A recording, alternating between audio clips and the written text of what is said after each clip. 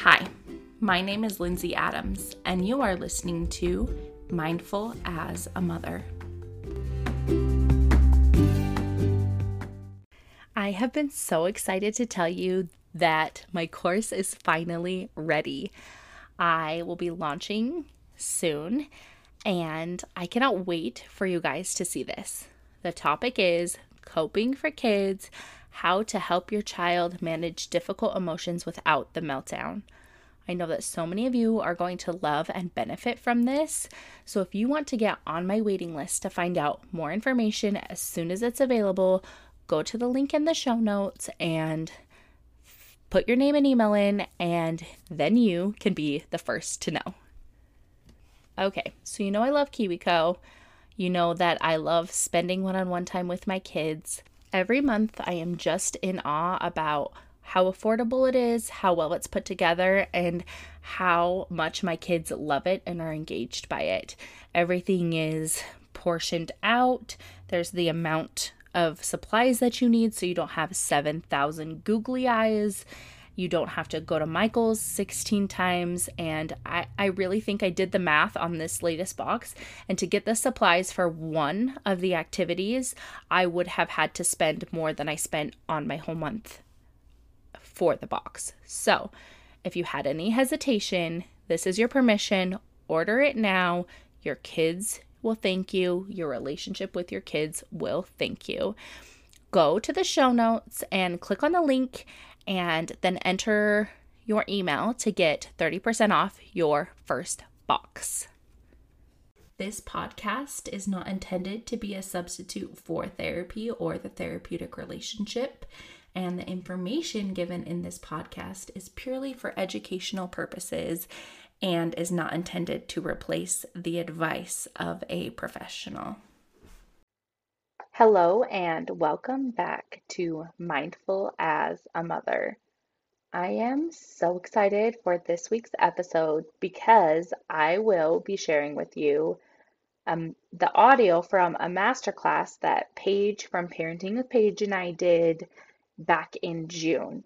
And this masterclass was, I feel like Paige and I do masterclass together frequently, and this was our best masterclass yet. We talked about connection and grace in parenting, and we talked about why connection is important in parenting and how to improve your connection with your kids. So I really hope you enjoyed this episode and have a great week. Hey, so hi and happy Friday. This is the free parenting workshop with Paige Bruce and Lindsay Adams, wherever she's at in this Zoom, on July 9th. So this parenting workshop is on connection and grace in parenting. And I'll tell you a little bit about myself, and I'll let Lindsay do an introduction and we'll just dive right in. So my name is Paige. I'm a parent educator and a child and adolescent therapist. I do work with adults, but I much prefer the kiddos because I'm a kid at heart. Currently, I serve a private agency in Arizona, and I specialize in trauma-informed care and anxiety and depression. So it's a little bit about me, and I started working with kids very, very young, and I have continued to work with kids my entire life and just changed the capacity that I work with them. And in working with kids, a very important part of that is working with families and creating that team and community environment. So that is where I picked up the parenting piece, where so much was trying to be communicated and we were just crossing wires from parent to kid and kid to parent. And so I like to help parents work out some of those tweaks also and overcome those barriers as they work with kids. So that's a little bit about me. Lindsay, I'll let you take over. My name is Lindsay, like she said, and I am a therapist who works mostly with children and mothers. That's kind of what I've ended up working with. So children and mothers, and I'm also a mindful motherhood educator. I have a podcast called Mindful as a Mother, and I have a private practice in Utah where I see individual therapy clients. My background is I've worked in all sorts of areas and settings, but my background is mostly in foster care and in other like trauma-informed settings. I got into this because I saw there was a huge gap in mental health and emotional well-being care and coaching and support for mothers, especially mothers who are trying to parent consciously or use gentle parenting or respectful parenting or whatever, positive parenting, whatever word we want to use for that. So I'm really happy to be here today, and it's going to be such a great topic. Yeah, I love that you mentioned there's such a gap in the mental health care of parents, and specifically mothers, because that's kind of where you work with. And honestly, I think I'm more drawn with mothers also. That's most of my clientele is mothers and the occasional father, or the couples together. Right. I think a big thing that we encounter when we work within this I don't know the word grouping, within this grouping of people is this belief that we're not enough, that we're not good enough, and we hold ourselves to these incredibly high standards. So I think that is kind of what we do, fills a need in that sense, where we help normalize the parenting experience, because parenting is hard. I also think there's this huge gap between, so like where we're at, we're very immersed in like the therapy world and like positive parenting, and then like real life, what parenting actually looks like in your home when you have, especially if you have multiple children, but even if you have one. And so what I love doing is kind of like finding a way to like meet in the middle there. We're like, we still live in the real world, but we are raising our kids, you know, in a positive, conscious, healthy way. Exactly. Yeah. And then the reality that everyone and every child is so individual, and every parenting strategy, right? It's so like, I'd love to give you a general answer, and this is what is generally suggested for what you're asking, but also tell me about you. Like, let's be best friends so I can understand and give you more unique information for what you're experiencing. So connection is a big topic. That's something that I'm going to let Lindsay cover specifically. And I'm going to talk about the grace in the connection and grace of parenting. So first, I would love to know, if you catch the replay, feel free to shoot us an email, but I'd love to know how we connected, and what drew you to this workshop in particular. So shoot me an email. If you're here and you're able to, you can write it in the chat box. Just how did we connect? I'm going to drink my coffee while I wait. I have Diet Coke today, and I wanted to like go to, do you have a Swig in Idaho? No. Oh, I wanted to go to like Swig and get a big one, but I didn't have time. It's the afternoon. So I actually branched out into the community I live in, and that is the first time that I've introduced myself to the community. I think mostly because I was scared that I wouldn't find a place here. So a lot of the people that signed up, I know, have reached out from the community. And so I'm really grateful for that, and to be able to start and build those connections. So if that's you, definitely shoot me an email. Let me know that's you, because I would love to hang out. I connected through a Facebook group and was so excited to hear we had a resource like this. Yay. I love it.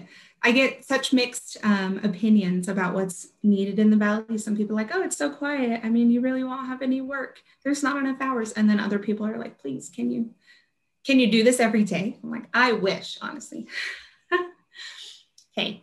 So my oldest is 6, and she's starting to ride a bike. And so every day after school, she'd ride the bus home to the bus stop, and I would walk our bike, because we only live like a block down, small town life now moving from Phoenix. So now small town life, I would never let her ride a public bus in Phoenix. But so I walked my bike down to the bus stop, and she would do her very best. You know, I had to like hold the end and get her going. And it got me thinking kind of about parenting, obviously. And I also took up mountain biking. A big reason why we wanted to move to a place that had a lot of outdoor opportunities was for potential adventures. I'm trying to be adventurous. I'm trying. I'll let you know how it goes next time.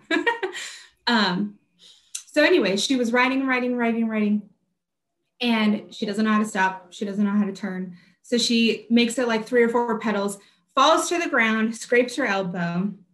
And the first thing I said was, I can't believe you don't know how to ride yet. We've been doing this for 2 weeks.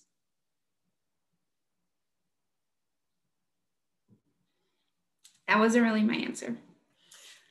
But it got me thinking about parenting, because how often are we trying to learn new skills, like kids riding a bike? And when we fall off, we shame ourselves. I can't believe you did that. We've been trying this for 2 weeks. God, get it together.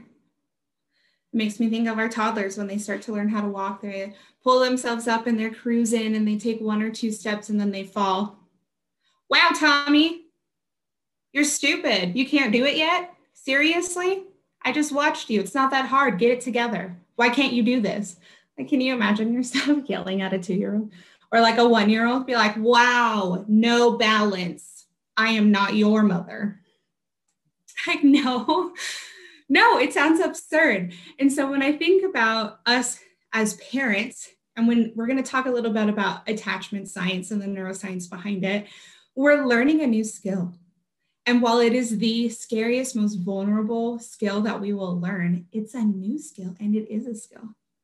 No one is born inherently a perfect parent. Like, there is no such thing. So while we're trying to ride this bike, we're gonna fall down. We might need training wheels or extra support. But what we don't need is to continually shame ourselves.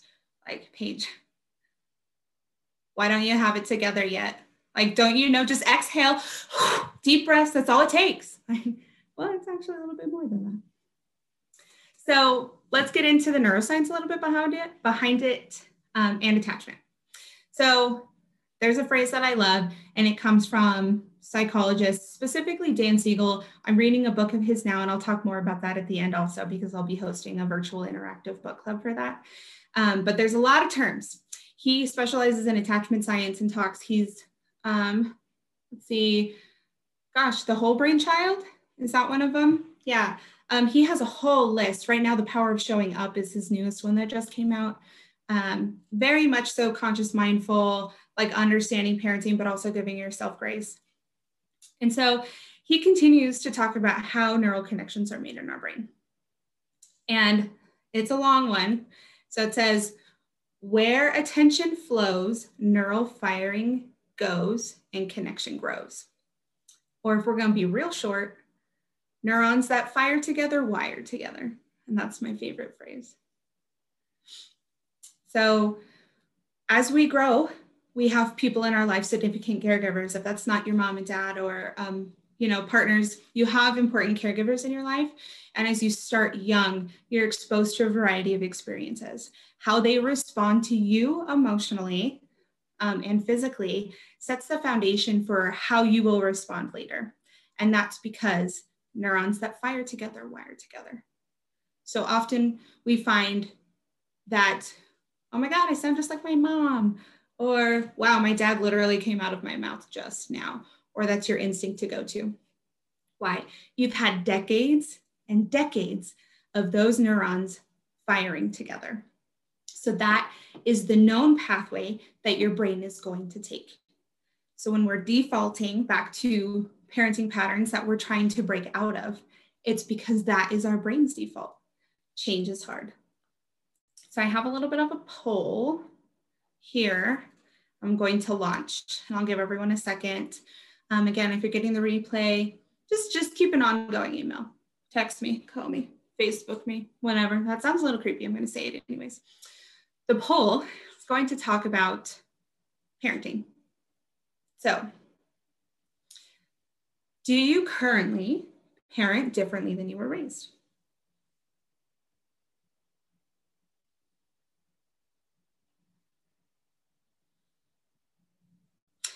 And do you find it difficult to parent differently than you were raised?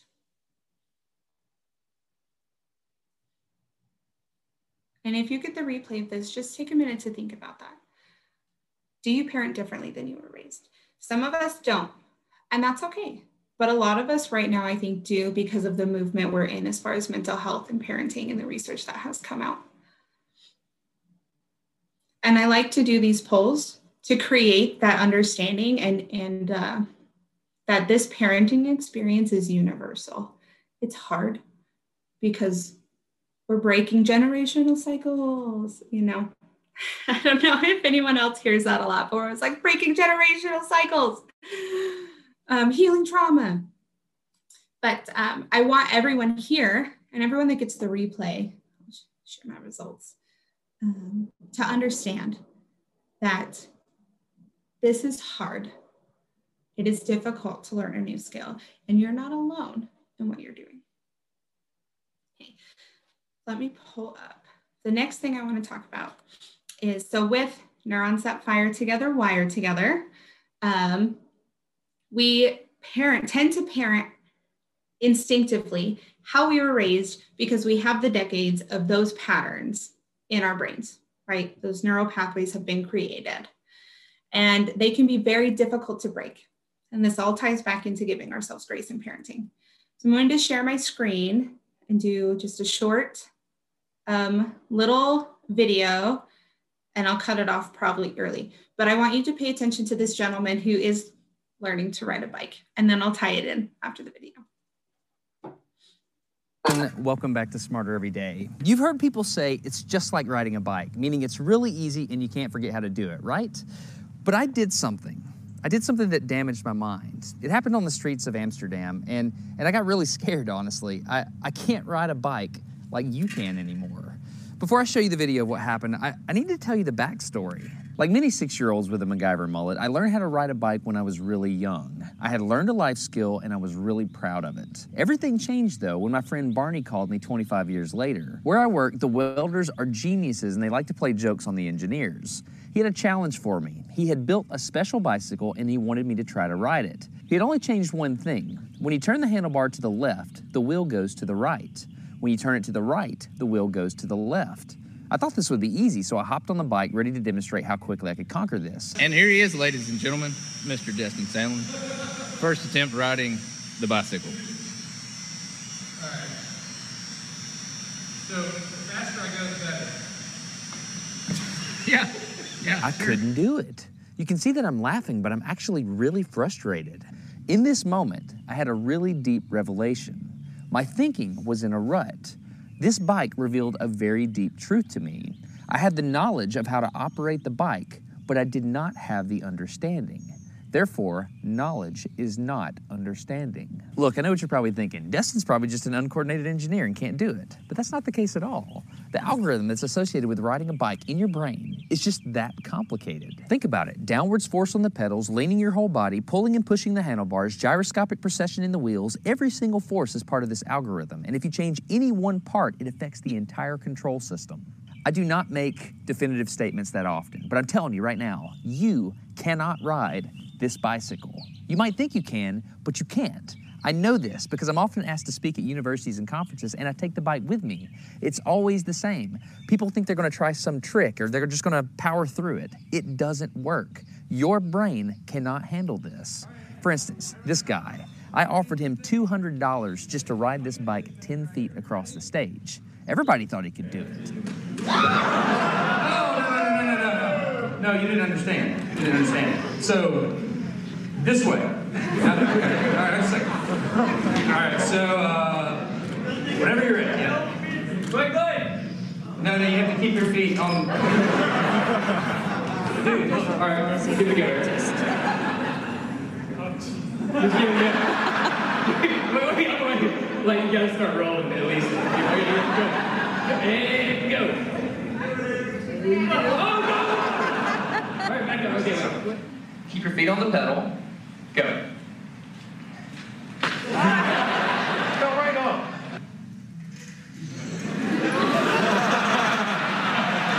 Just keep your feet on the pedals. Handles on. Yeah, come on.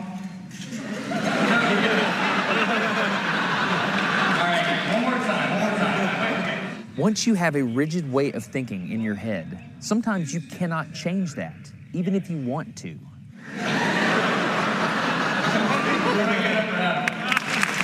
So here's what I did. It was a personal challenge. I stayed out here in this driveway and I practiced about 5 minutes every day. My neighbors made fun of me. I had many wrecks, but after 8 months, this happened. One day I couldn't ride the bike and the next day I could. It was like I could feel some kind of pathway in my brain that was now unlocked. It was really weird though. It's like there's this trail in my brain, but if I wasn't paying close enough attention to it, my brain would easily lose that neural path and jump back onto the old road it was more familiar with. Any small distractions at all, like a cell phone ringing in my pocket, would instantly throw my brain back to the old control algorithm and I would wreck. But at least I could ride it. My son is the closest person to me genetically, and he's been riding a normal bike for 3 years. That's over half his life. I wanted to know how long it would take him to learn how to ride a backwards bike, so I told him if he learned how to ride a backwards bike, he could go with me to Australia and meet a real astronaut. Are you gonna give up? No. Go ahead. This is how it starts. Look at this. This is such a big deal. Get up, you got it. Did you see his brain get it? So in how many weeks have we been doing this? 2 weeks? In 2 weeks, he did something that took me 8 months to do, which demonstrates that a child has more neuroplasticity, am I even saying that right, than an adult. It's clear from this experiment that children have a much more plastic brain than adults. That's why the best time to learn a language is when you're a young child. All right, today's bike log. I can ride smooth, I can ride fast. I'm thinking the experiment is over. Okay, now I'm in Amsterdam, a city that has more bicycles than people. The question is, can I ride a normal bike now? I mean, I've spent all this time unlearning how to ride a bike. If I go back and try to ride a normal one, will my brain mess up? So I've tweeted a Smarter Everyday meetup, if you will, and I'm gonna see if somebody brings a bicycle and I'm gonna try to ride a normal bike. It's backwards, it's backwards. This was one of the most frustrating moments of my life. I had ridden a normal bike since I was 6, but in this moment, I couldn't do it anymore. I had set out to prove that I could free my brain from a cognitive bias. But at this point, I'm pretty sure that all I proved is that I could only redesignate that bias. So what you're not seeing is just a group of people here looking at me, looking at the strange American that can't ride a bike because they think I'm dumb. But I'm actually 2 levels deep into this because I've learned and unlearned. All right. After 20 minutes of making a fool out of myself, suddenly my brain clicked back into the old algorithm. I can't explain it, but it happened in a very specific moment.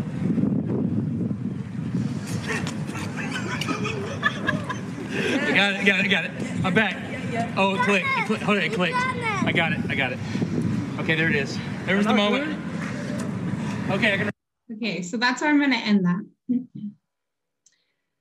So neuroplasticity is the flexibility of the brain. It's also what we call the brain's ability to create those new neural pathways or learn new skills.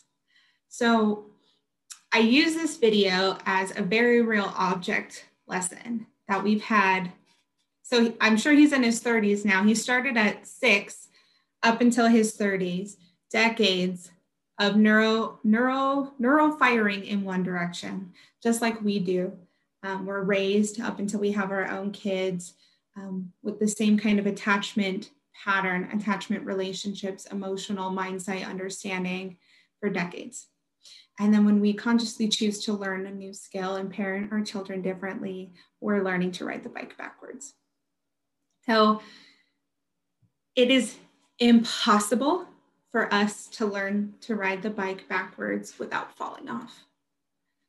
And that's why grace in parenting is so important, and to understand that it's a skill that we're continually working on, not that you're to blame or there's anything associated with that. I just want to add something too. So I think also when he talked about he's just learning to ride this bike and any distraction like threw him off, that's where when we're in times of stress or overwhelm or anything like outside of smooth sailing, you're doing really good with your parenting. You're not yelling, you're validating feelings. And then, there's that one day where like, it's just too much. That's what's happening right there. There's that, like the distraction, your brain just goes back to the original pathway. The other thing is when he was relearning to ride the bike, it took him a shorter amount of time. And that's when we put ourselves, I think, in environments or situations that are similar to how we grew up, or we're around our family, or there's these old patterns and situations that can come up really quickly. And so just being aware of that is good to know, so that, if you're going to be around those people or in those situations, you can be aware of and watch your parenting and watch the changes, but also know that stressors of any kind are going to make it more difficult, and that's normal and that's okay. And it will get easier with time, where your phone can ring, or your kids can have a crazy day and you won't default. Right. And when you default, it doesn't mean you're not actively making those new pathway patterns. It doesn't mean you're not still developing the new skill, right? We're going to come back and we're going to keep trying. I love the idea of setting ourselves and our children up for success, which I think is going to be a big topic in our tips on how to be a patient-present parent that we'll present at a later date. But learning to set yourself up for success involves that level of awareness where you know those little things and those stressors are going to get you just like they would your kids. So kind of manipulating the environment for yourself and your kids to set you guys both up for success. So with that, I want to give you 2 tools for success, and then I'll hand things over to Lindsay to talk about connection. And so neurons that fire together, wire together. I am a big proponent of affirmations because as we're trying to learn new skills, we're trying to continually change our thought patterns. Affirmations play a big role in that. My affirmation for today is exhale. It's not that serious.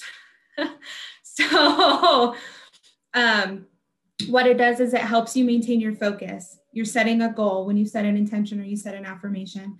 So for example, the one I use a lot is I am a patient-present parent. That is my goal and that is my intention. That is the pathway I'm trying to make. Okay, so I want you to do that for yourself. The next tip that I want to talk about, I got a random call, is the concept of tiny habits.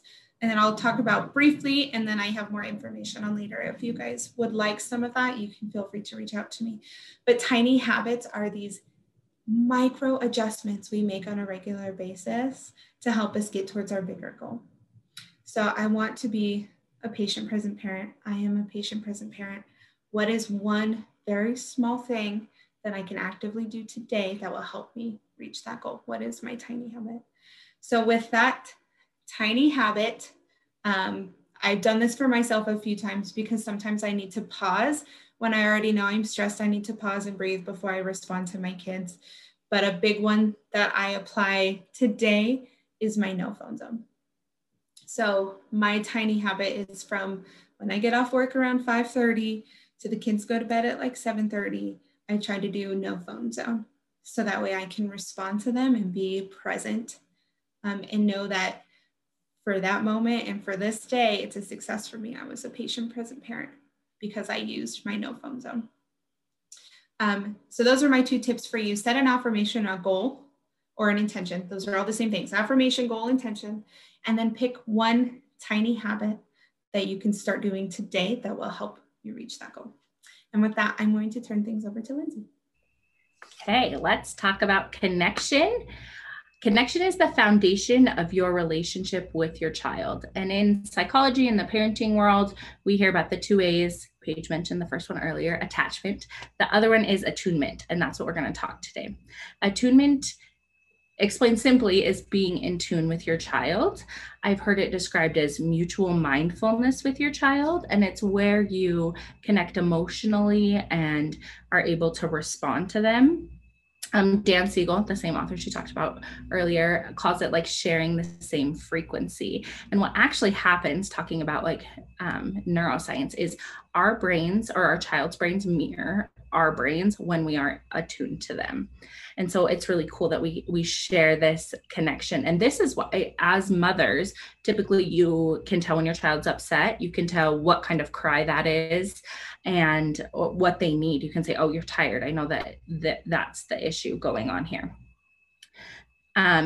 Children need attunement to feel secure and develop well.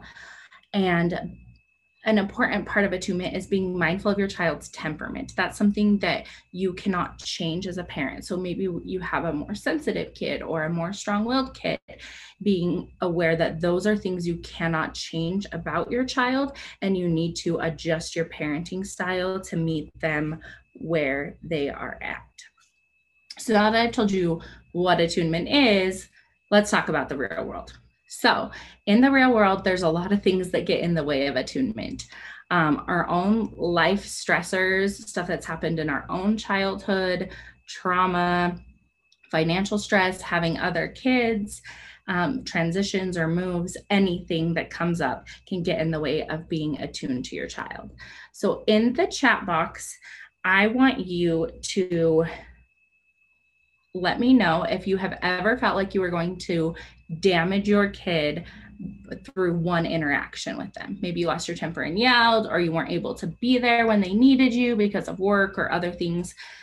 And if you had the thought like, oh, I'm going to mess them up, or they're going to need therapy for this one moment. Just drink my Diet Coke a little bit.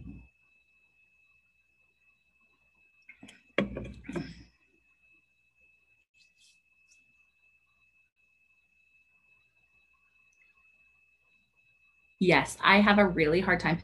So the comment says, yes, I definitely feel bad when my kids are asking me not to go to work. And I feel the same way, or they cry because I'm going to work, or they see that I'm getting dressed.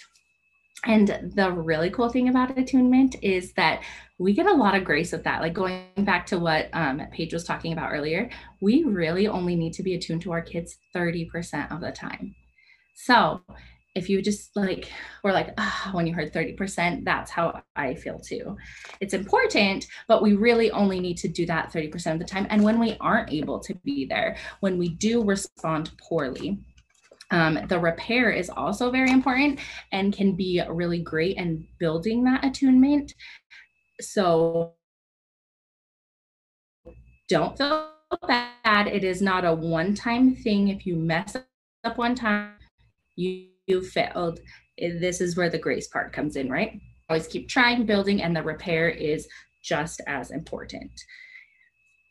So now, ways to, I have twin boys, so there are a lot of moments where I'm trying to give them both attention. So I have to open the chat box in the moment when I need to get up school. While you're reading that, I would just like to say, so funny to me that you're just putting on regular clothes as your kid's sign, like, no, she's gonna leave. And like how true that is. Yeah. Like I came down this morning and my 3-year-old, I also have twins, by the way. One of my girls was like, why'd you get dressed? Are you going to work? Don't go to work, Mom. And I was like, they know, like any other outing, there is not real clothes going on here. So yeah. I think the twin thing is attunement is really hard. And there's a lot of guilt with twins or having multiple children in general, but there's only so much of you, and you can't, if they both need something at the same time, you have to respond as a parent to the bigger issue. Excuse me. And so there can be a lot of guilt in that. So when I get to that point, I always remind myself like, oh, okay, 30% of the time, like I just need to, like, I can handle this and then I can repair over here. And the repair is just as beneficial as the initial attunement. So I'm going to give you some tangible tips for how you can improve attunement with your child and tell some stories. Anyway, the first thing is set mindful one-on-one time. And this is my tiny habit is I know that if I am getting my one-on-one time in with my kids every day, then I am like doing well and working towards being the mom that I want to be. The recommendation is typically 15 minutes, but if that sounds like a lot, or if you have multiple kids, you can start with 10. This time should be mostly child-led, but real life happens. So there will be times where it's reading a book, watching a show, doing those things. Sometimes your child may want to do those things. But if we let the child lead in those situations, we're building that attunement muscle, because what we're doing is we are practicing responding to them and being right there with them in a warm, loving way with whatever they want to do. So if they want to play Legos, we play Legos. If they want to color, we color, even if it's not our favorite thing. Like floor play is like not my strong suit as a mom, which is funny because I'm a therapist. So, and I think that's why, right? Like I do it all day. So like, the last thing I want to do after doing it all day is sit at home and do it with my own kids. But this helps me feel less guilt about that because I give them that 15 minutes. And if that's what they want to do, if they want to play Barbies, I'm playing Barbies, even though I hate Barbies. But it's fun. And I give myself grace with this too. It doesn't need to be every single day that it's child-led. If I'm struggling with that black and white thinking of all or nothing, what I tell myself is more days than most. I'm going to show up and have it be child-led more days than most. So on the days that I'm exhausted, our family's been sick, so we're sick, and maybe the one-on-one time is snuggling and watching a movie, I don't feel guilt about that because I know, like, okay, more days than most, this is what I do, and it gives me that grace in those other times. So during this 15 minutes, give 100% of your attention to the child, let them lead and respond to their needs in the moment. This will build that attunement muscle and help build that foundation. It will also give you such a feeling of like confidence and peacefulness about your parenting because you were able to do that. If you have children who struggle with like separating after the one-on-one time, or there's the kid, I think everyone has one kid that needs someone to play with them all the time. And if this is your child or you have one of these, the timer is a great thing in this situation. So my kids know we set the Alexa and it's that person's time for that amount of time. And then when the Alexa changes, it is the other person's turn. And they've gotten really good after a few times at knowing that that's what's happening, and they don't fight the transition. Also, I think just knowing that they are going to get that one-on-one time helps them feel so much more relaxed and calm and secure, and they don't reach for attention or engage in as many. All kids are going to have some attention-seeking behaviors because kids want connection all the time, right? But there isn't as many, and they're easier to manage, and you feel better about them and less guilt about the times that you can't show up because you're saying, okay, remember, mommy will do your time with you tonight, or whatever that is. And I've heard of times where spouses or couples, they each do the 15 minutes. That doesn't always work with like schedules and working. That doesn't necessarily work in our family. So like dad's one-on-one time looks very different than mine. His is more like bigger outings on the weekends. Like he'll take our son fishing, or he'll take just one of my twins with him to the store or something like that. And that's totally okay too. I think they need both those things, those kind of bigger one-on-one chunks of one-on-one time, but also that daily connection. The second tip I have is repair after rupture. So say you lose it, you yell at your kids, yelling's like the main one that I think people feel guilty about. You get impatient, you say, stop crying, or whatever. The first step is to apologize. Apologizing to our kids models a few things. First thing it does is it models that they don't have to be perfect. Because if we can apologize and say, I'm a human, I'm sorry, I messed up, it shows them that they can apologize and they don't have to do things perfectly all the time. I would also let them express how they feel to you and validate their feelings. So if they say, it scared me when you yelled, Mom, as a mom, that is the absolute worst thing a kid can say to you, and you just want to cry. And in that moment, I think our first reaction is to be like, I would never hurt you. And just remind them that way, instead of saying something like, I am so sorry that I scared you, and I can totally see how that would have scared you. And this helps the child feel heard and understood, rather than kind of, not that, I mean, saying I would never hurt you feels reassuring to you, but it may feel dismissive to the child. I also like to have a connection piece in the repair after rupture. This can be like tickling, laughing, hugging, playing a game, something. If your kids aren't big on physical touch, then it may not be the hug piece. In my family, we're like big touchers. So like there's always like snuggling involved in apologizing. And that helps you and your child feel connected after that rupture. And in those snuggling times, that's where your brain matches their brain and they calm down, everyone calms down, and then we can move forward. The third tip is connect before you redirect. So if your child is struggling with something or they're doing something they shouldn't be doing, instead of saying, stop doing that, or go to timeout, or whatever we say to kids, validate their feelings. So I know you're really mad that your brother took your toy. And I totally understand that. I get mad when people take things from me, and it's not okay to hit, right? Like, and we don't get to hit people. So I would validate where they were coming from, why they're reacting that way, instead of just saying, stop throwing a fit, right? Like, I get that you really want dessert right now, but it's 9 a.m. and we need to eat breakfast first, or whatever the boundary is in your home. Also include physical touch in this if they like it and if it's something that works for them. Physical touch is very powerful if your child responds well to it. I have one child that like almost needs it to calm down. You can't just talk to him. You have to like hug him. So if your child is this child, this is the perfect time to do that. And then after the calm has happened, this is when you want to solution, problem solve, consequence, or whatever needs to happen there. So if they were hitting, maybe it's, okay, so what do we need to do to make this right with your brother? Apologize and then, carry on. Or maybe it's, okay, well, I know that you really want ice cream and now they've come down, can't have ice cream right now, but you can have some this afternoon, after nap time, after dinner.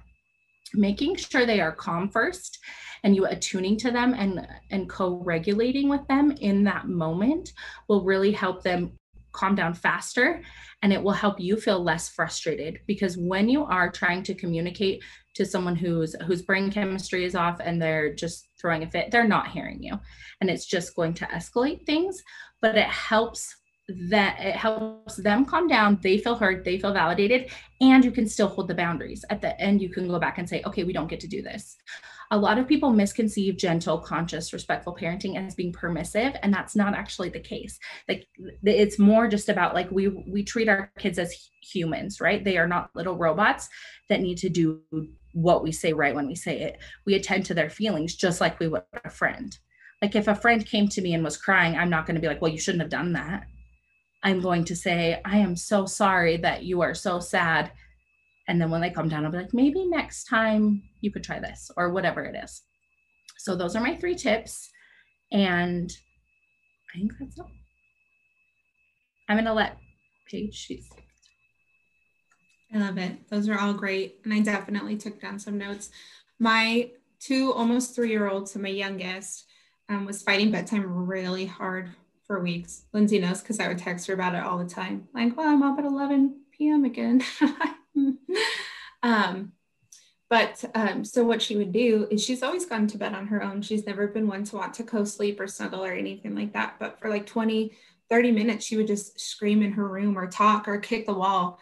And so this week I started going to her room with her individually and letting her pick 1 or 2 books that we read together on her bed.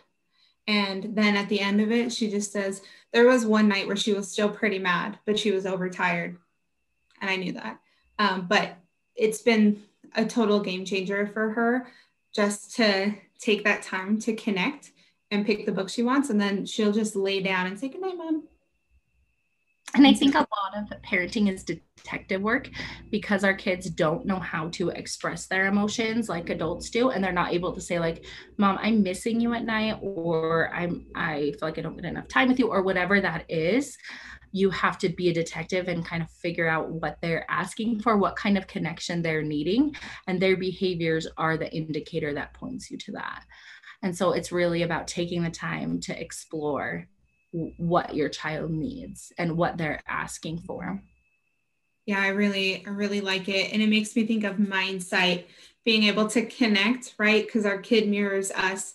So the first thing I thought about is when you're able to help them regulate, you co-regulate. Kids under 5 and sometimes 6 cannot self-regulate. It's a myth. Mm-hmm. They don't self-regulate. They need the important people in their lives to help them.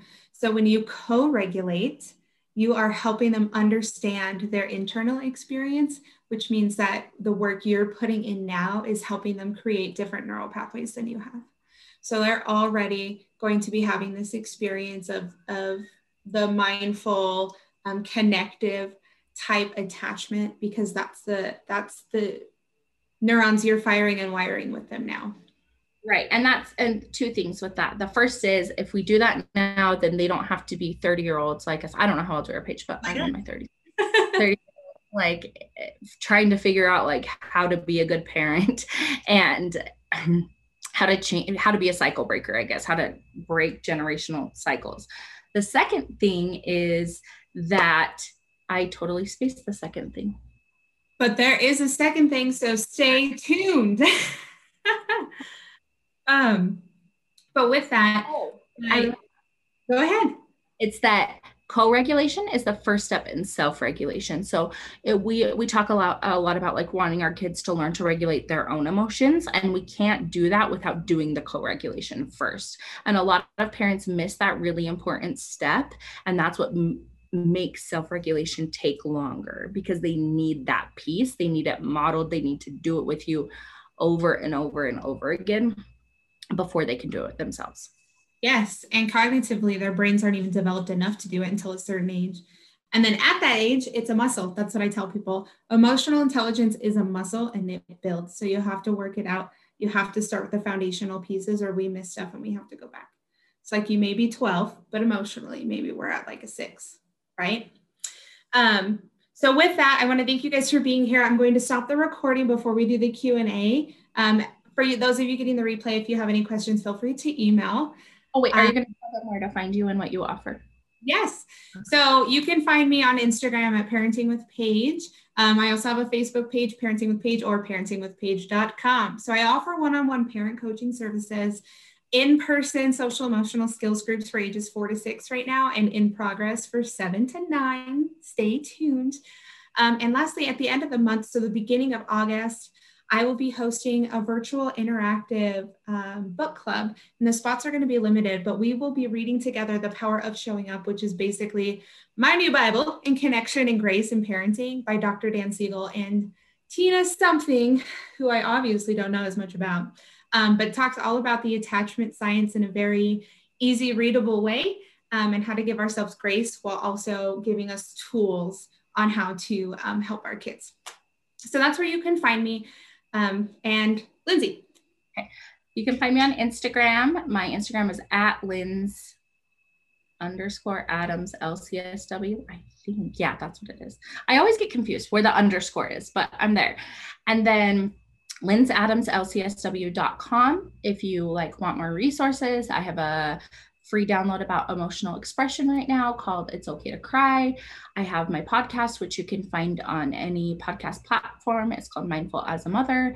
And I am launching a course in September it's called Coping for Kids, and it's how to help your child regulate so you can avoid the meltdowns.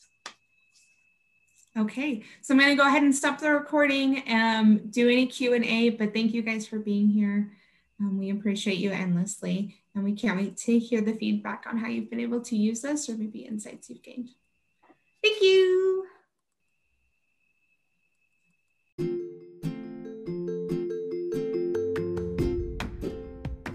If you want more of Mindful as a Mother, you can find me on Instagram at Linz_Adams